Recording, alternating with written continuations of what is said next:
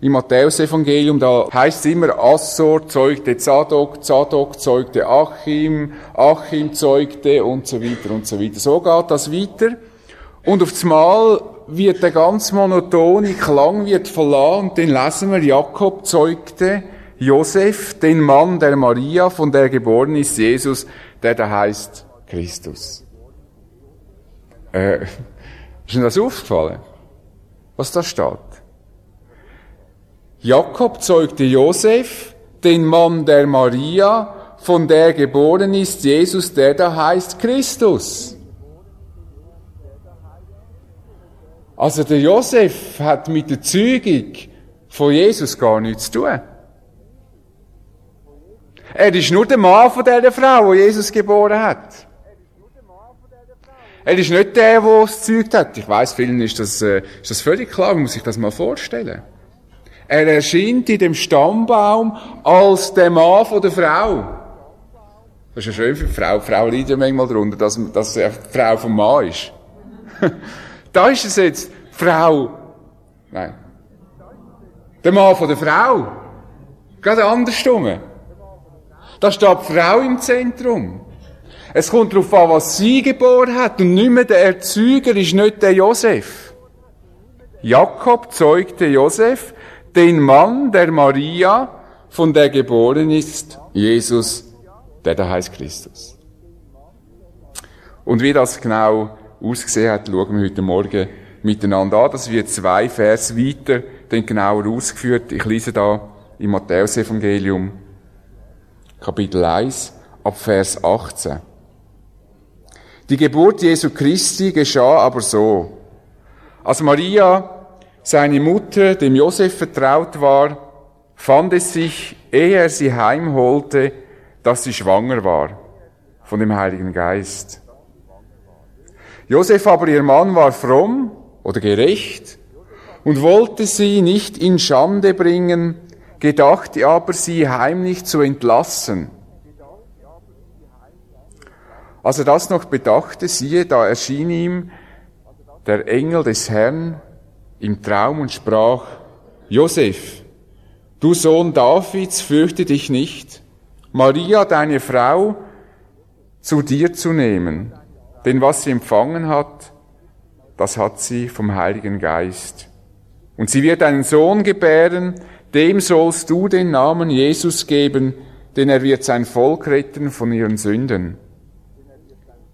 Das ist aber alles geschehen, damit erfüllt würde, was der Herr durch den Propheten gesagt hat, der da spricht, siehe, eine Jungfrau wird schwanger sein und einen Sohn gebären, und sie werden ihm den Namen Immanuel geben, das heißt übersetzt Gott mit uns. Als nun Josef vom Schlaf erwachte, tat er, wie ihm der Engel des Herrn befohlen hatte, und nahm seine Frau zu sich, und er berührte sie nicht, bis sie einen Sohn gebar, und er gab ihm den Namen Jesus. Gott ist transparent in seinem Handeln, so habe ich den Abschnitt überschrieben. Zuerst schauen wir mal ein bisschen an, was hätte können beim Josef sich abspielen in dieser Situation. Eben nicht 4 Wochen vor Weihnachten, sondern 8 bis 9 Monate schon vorher. Dann sehen wir, wie Gott aus dieser Situation raushilft und dann, was der Josef, wie er darauf reagiert. Der Josef hat sich sein Leben so überhaupt nie vorgestellt. Was ihm da jetzt begegnet, das hat er nicht einmal geträumt davon.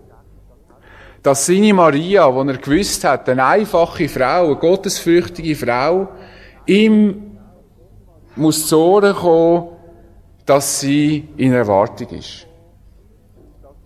Das ist für ihn wahrscheinlich die grösste Katastrophe gewesen, nämlich in unserem ganzen Leben. Seine Maria ist in Erwartung, kommt ein Kind über. Das tiefste schüttert er als rechtschaffener Mann. Er wird als gerecht, oder Luther übersetzt, als frommer Mann bezeichnet. Also einer, der es ganz ernst nimmt mit Gott. Einer, der so leben will, dass es Gott gefällt. Und gerade ihm stößt das zu. Sein Leben erleidet unvorhersehbare Bruchlandung. Völliger Tiefschlag. Verlobt sein zu jener Zeit hat auch eine andere Bedeutung gehabt, als wir das heute pflegen. Verlobung ist rechtlich gesehen eigentlich an einer Ehe gleichgekommen. Darum wird auch, sehen wir immer, dass beim Josef gegenüber immer von seiner Frau geredet wird. Also verlobt sein ist ganz eine verbindliche Abmachung gewesen, ist eigentlich schon an einer Eheschliessung gleichgekommen. Wir hat dann eigentlich mit der Hochzeit hat man nur noch die Frau, die einem ja gehört und die einem schon anvertraut ist, heimgeholt. Darum heisst es da, er hat sie noch nicht heimgeholt, das war erst verlobt gewesen. Aber das ist rechtlich gesehen, ist das ganz verbindlich gewesen. Das heisst, wenn eine Frau oder auch ein Mann mit jemand anderem verkehrt ist, dann ist das rechtlich gesehen an einem Ehebruch gleichgekommen. Und auf der anderen Seite, trotzdem, dass Verlobung so ganz schon als Ehe verstanden worden ist, unterscheidet sich die Verlobung in der damaligen Zeit ganz wesentlich von unserem verbreiteten Verständnis von der Verlobung, nämlich in Bezug von der Pflege von sexuellen Kontakt. Das ist in dieser Phase ein Tabu gewesen. Was bei uns ja heute nicht mehr selbstverständlich ist. Heute sagt man ja, verkündet man uns, man muss schon vor der Verlobung ja ausprobieren, ob es klappt. Das kann man nie ausprobieren, aber das kann ich vielleicht mal in einem anderen Zusammenhang ausführen. Das funktioniert also nicht. Und dann, wenn man verlobt ist und weiss, man heiratet, dann hat man den Eindruck, ja, dann kann man es ja sowieso machen, wir heiraten ja einen Weg. Und sogar unter Christen ist das nicht mehr so selbstverständlich, dass man auch in der Verlobungszeit sich Mühe gibt, ich betone, sich wenigstens Mühe gibt, auch in dem Bereich Enthaltung zu üben.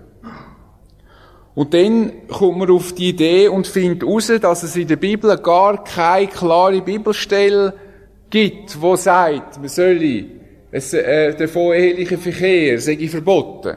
Und tatsächlich, das gibt's nicht. Aber wissen Sie, vom Gesamtzusammenhang ist das eigentlich klar. Die Bibel kennt gar keinen vorehelichen Verkehr. Das ist nämlich die Sache. Den gibt's gar nicht. Da haben wir exakt das Beispiel, dass der gar nicht gibt.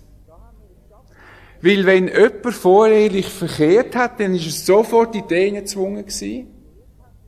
Oder ist unter dem Aspekt, also müssen die Frau heiraten und die müssen miteinander heiraten, hat nur eine Ausnahmebestimmung gegeben. Oder es ist eine Todesstrafe angestanden, weil ein Ehebruch vorliegt.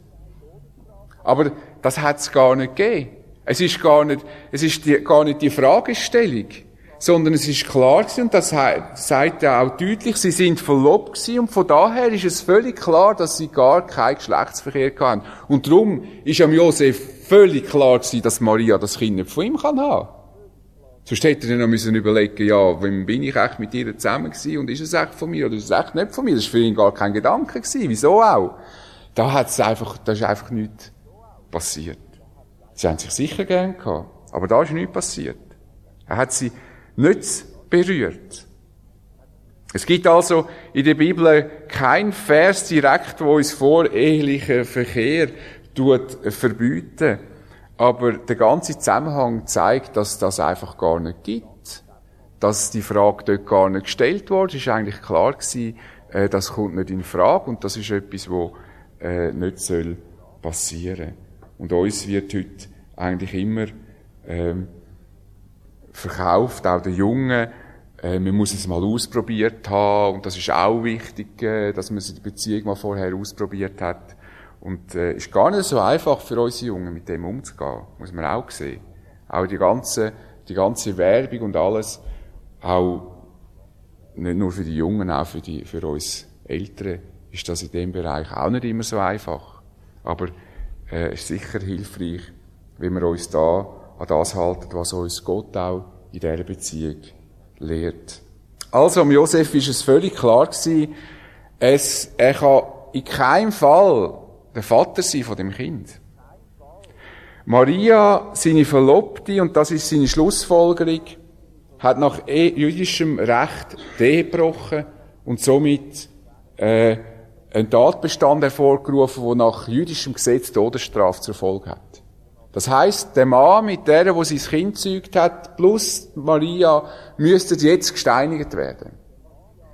Jetzt hat das aber, ist das in Israel nicht immer praktiziert worden. Wir sehen das auch beim König David, der auch Ehe gebrochen hat und nicht getötet worden ist. Gott hat sich erbarmt, er hat nicht auf dem Gesetz bestanden.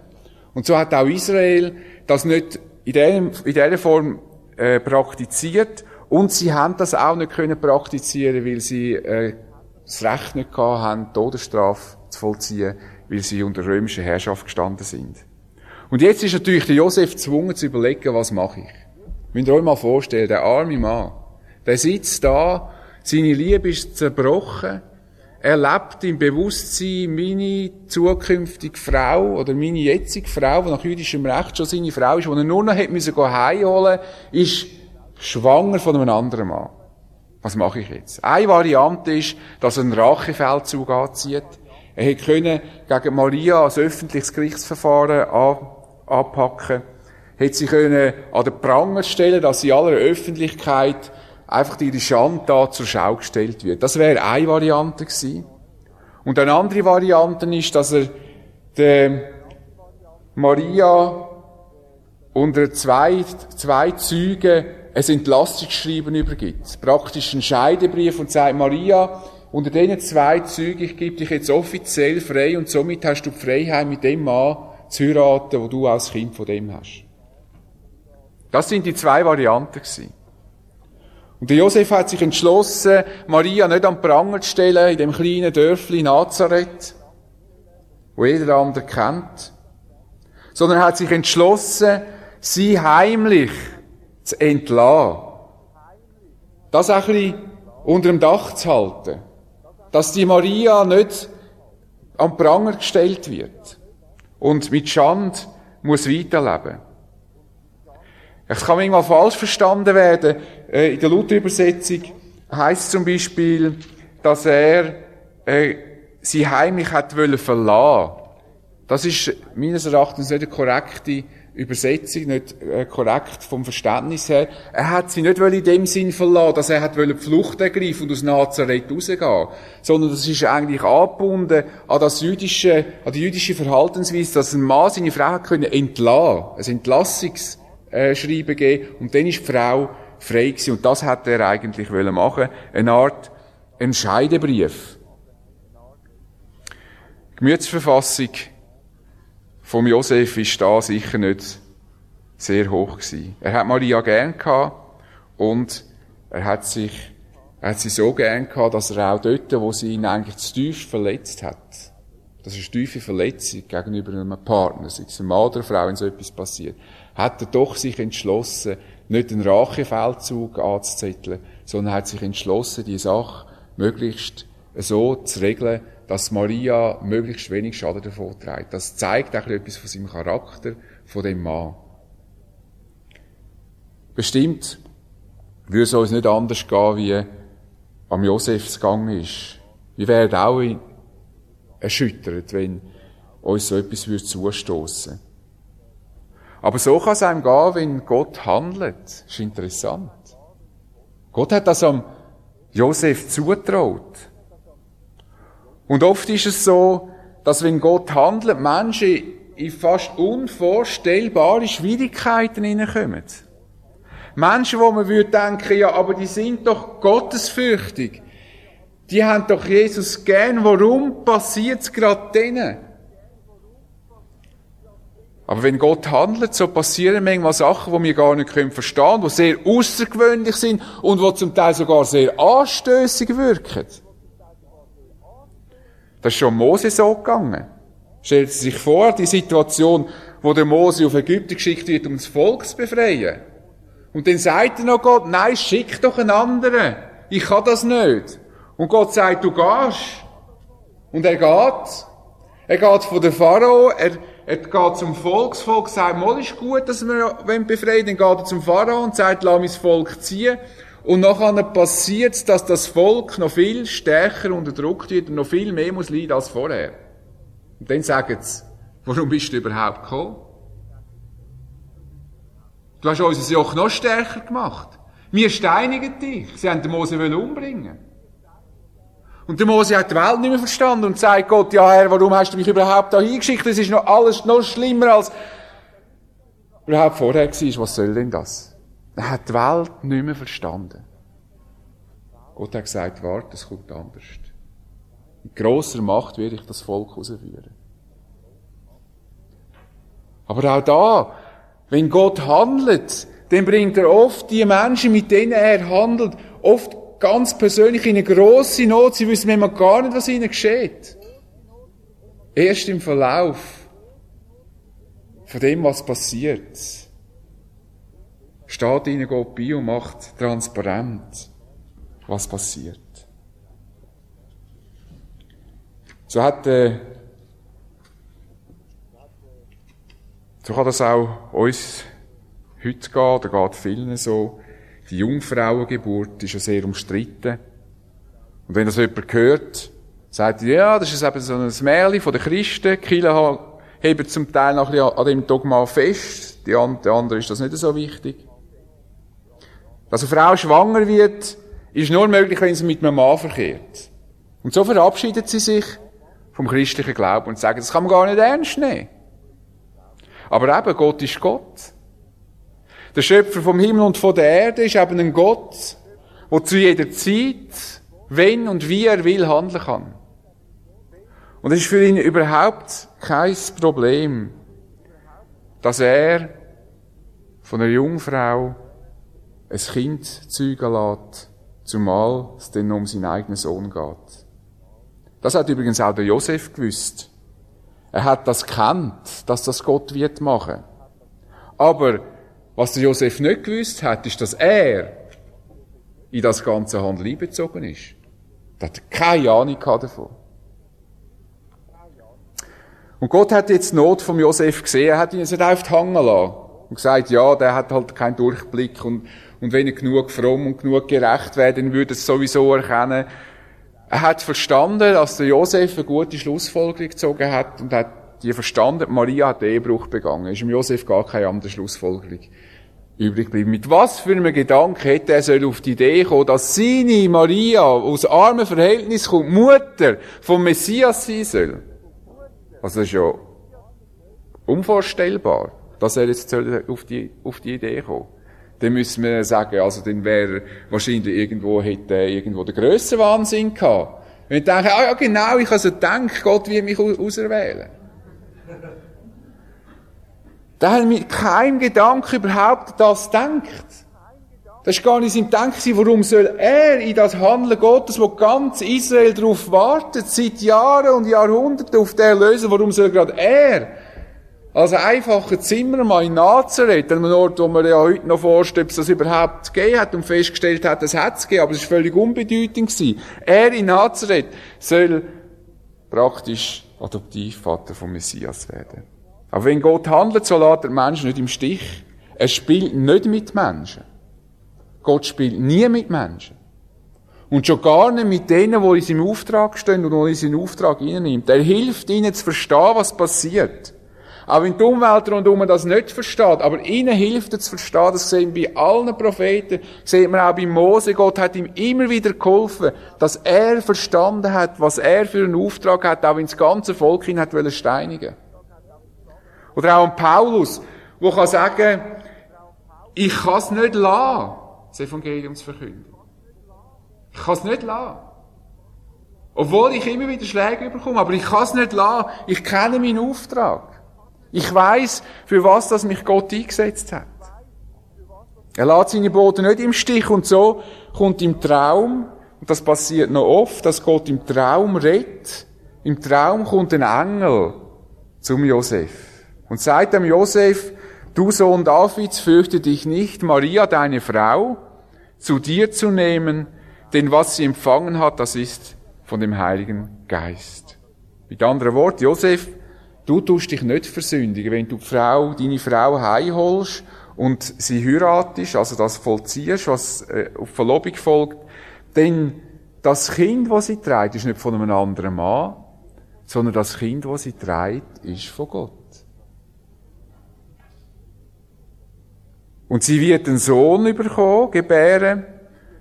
Und dem sollst du den Namen Jesus geben. Das Vorrecht vom Vater, am Sohn den Namen zu geben.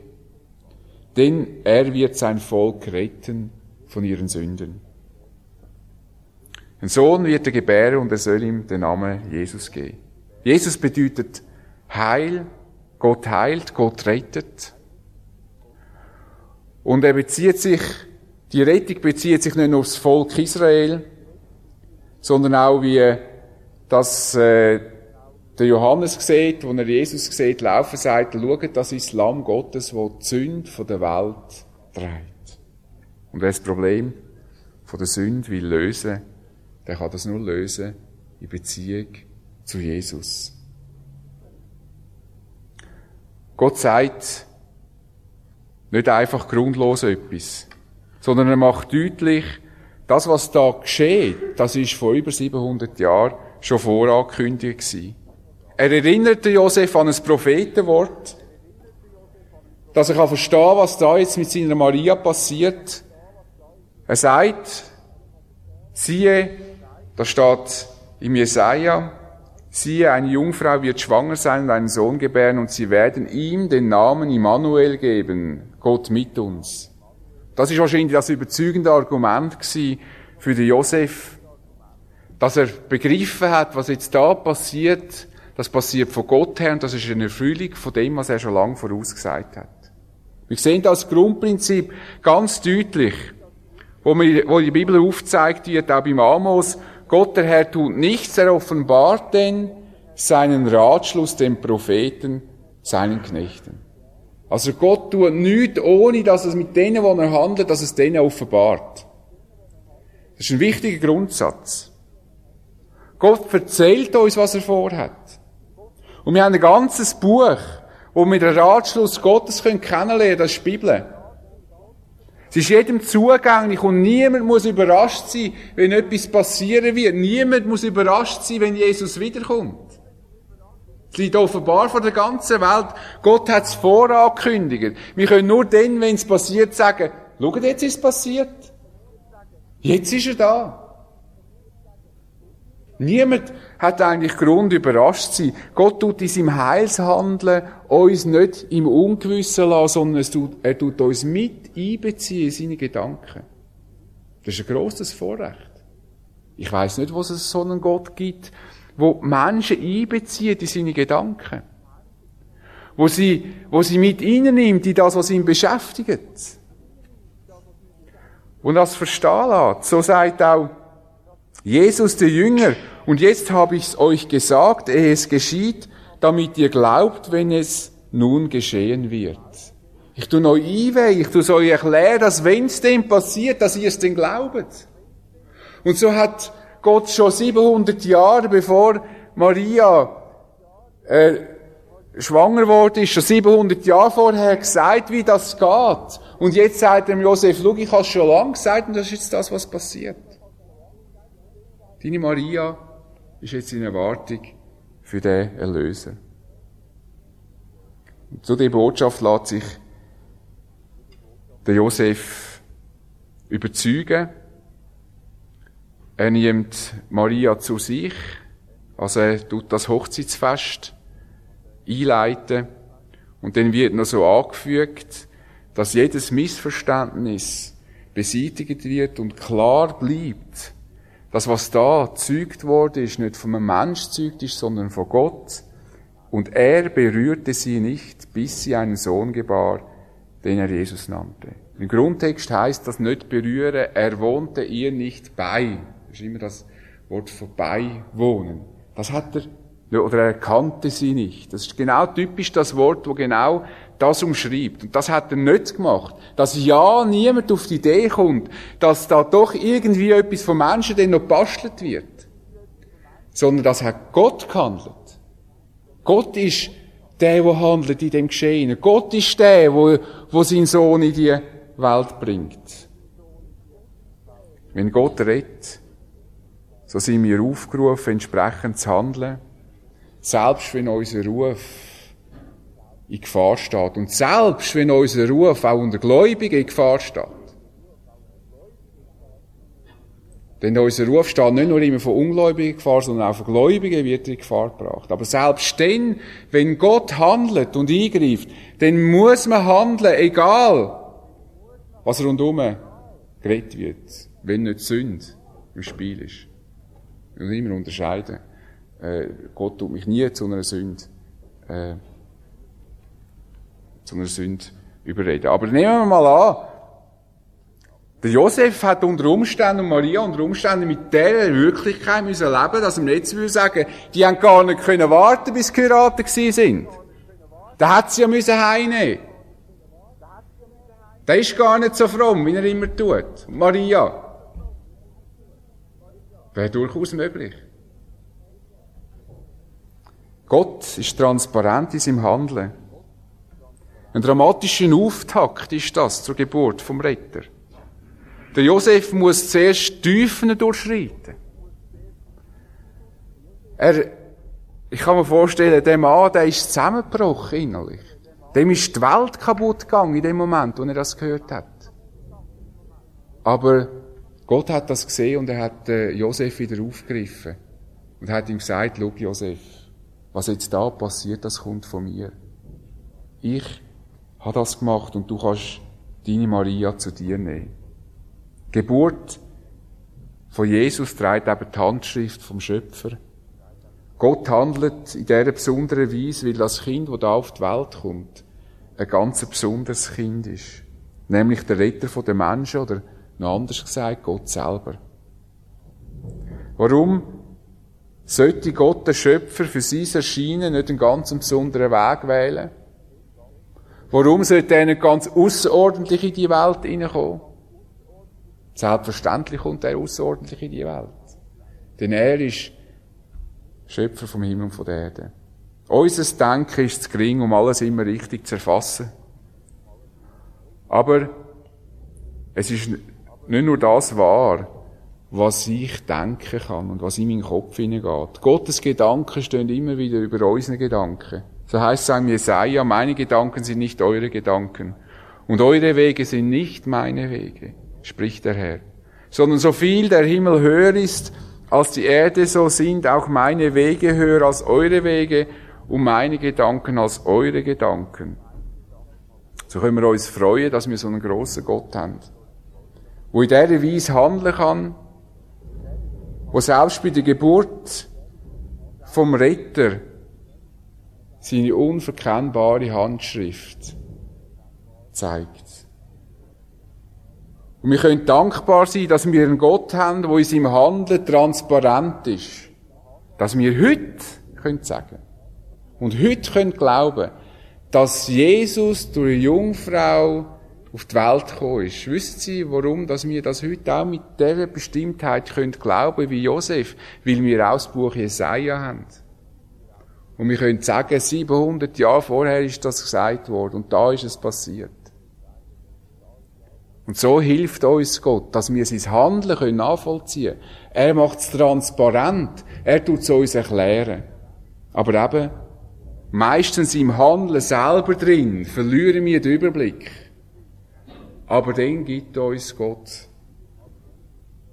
Gnade, er greift uns auf und schenkt, dass wir das, was er am Tun ist, verstehen. Ihm gehört alle Ehre, ihm sollen wir für sein gnädige Handeln auch dankbar sein. Ich bete mit uns. Ich will dir danken, Herr, dass du so mächtig in die Welt eingegriffen hast. Und nur schon darüber können wir eine Predigt haben, dass du Maria und Josef ausgewählt hast. Menschen, die nicht im Rampenlicht von der Welt gestanden sind, nicht einmal im Rampenlicht von ihrer Gesellschaft. Menschen, die nicht reich gewesen sind. Einfach die einfachen Leute hast du rausgenommen, um deinen Sohn in die Welt zu geben, und du hast sie gewürdigt. Und ich danke dir auch, dass du ein Gott bist, der in seinem Handeln transparent ist, der uns nicht einfach wie Spielball umdirigiert, sondern der uns immer wieder einbezieht und verstehen lässt.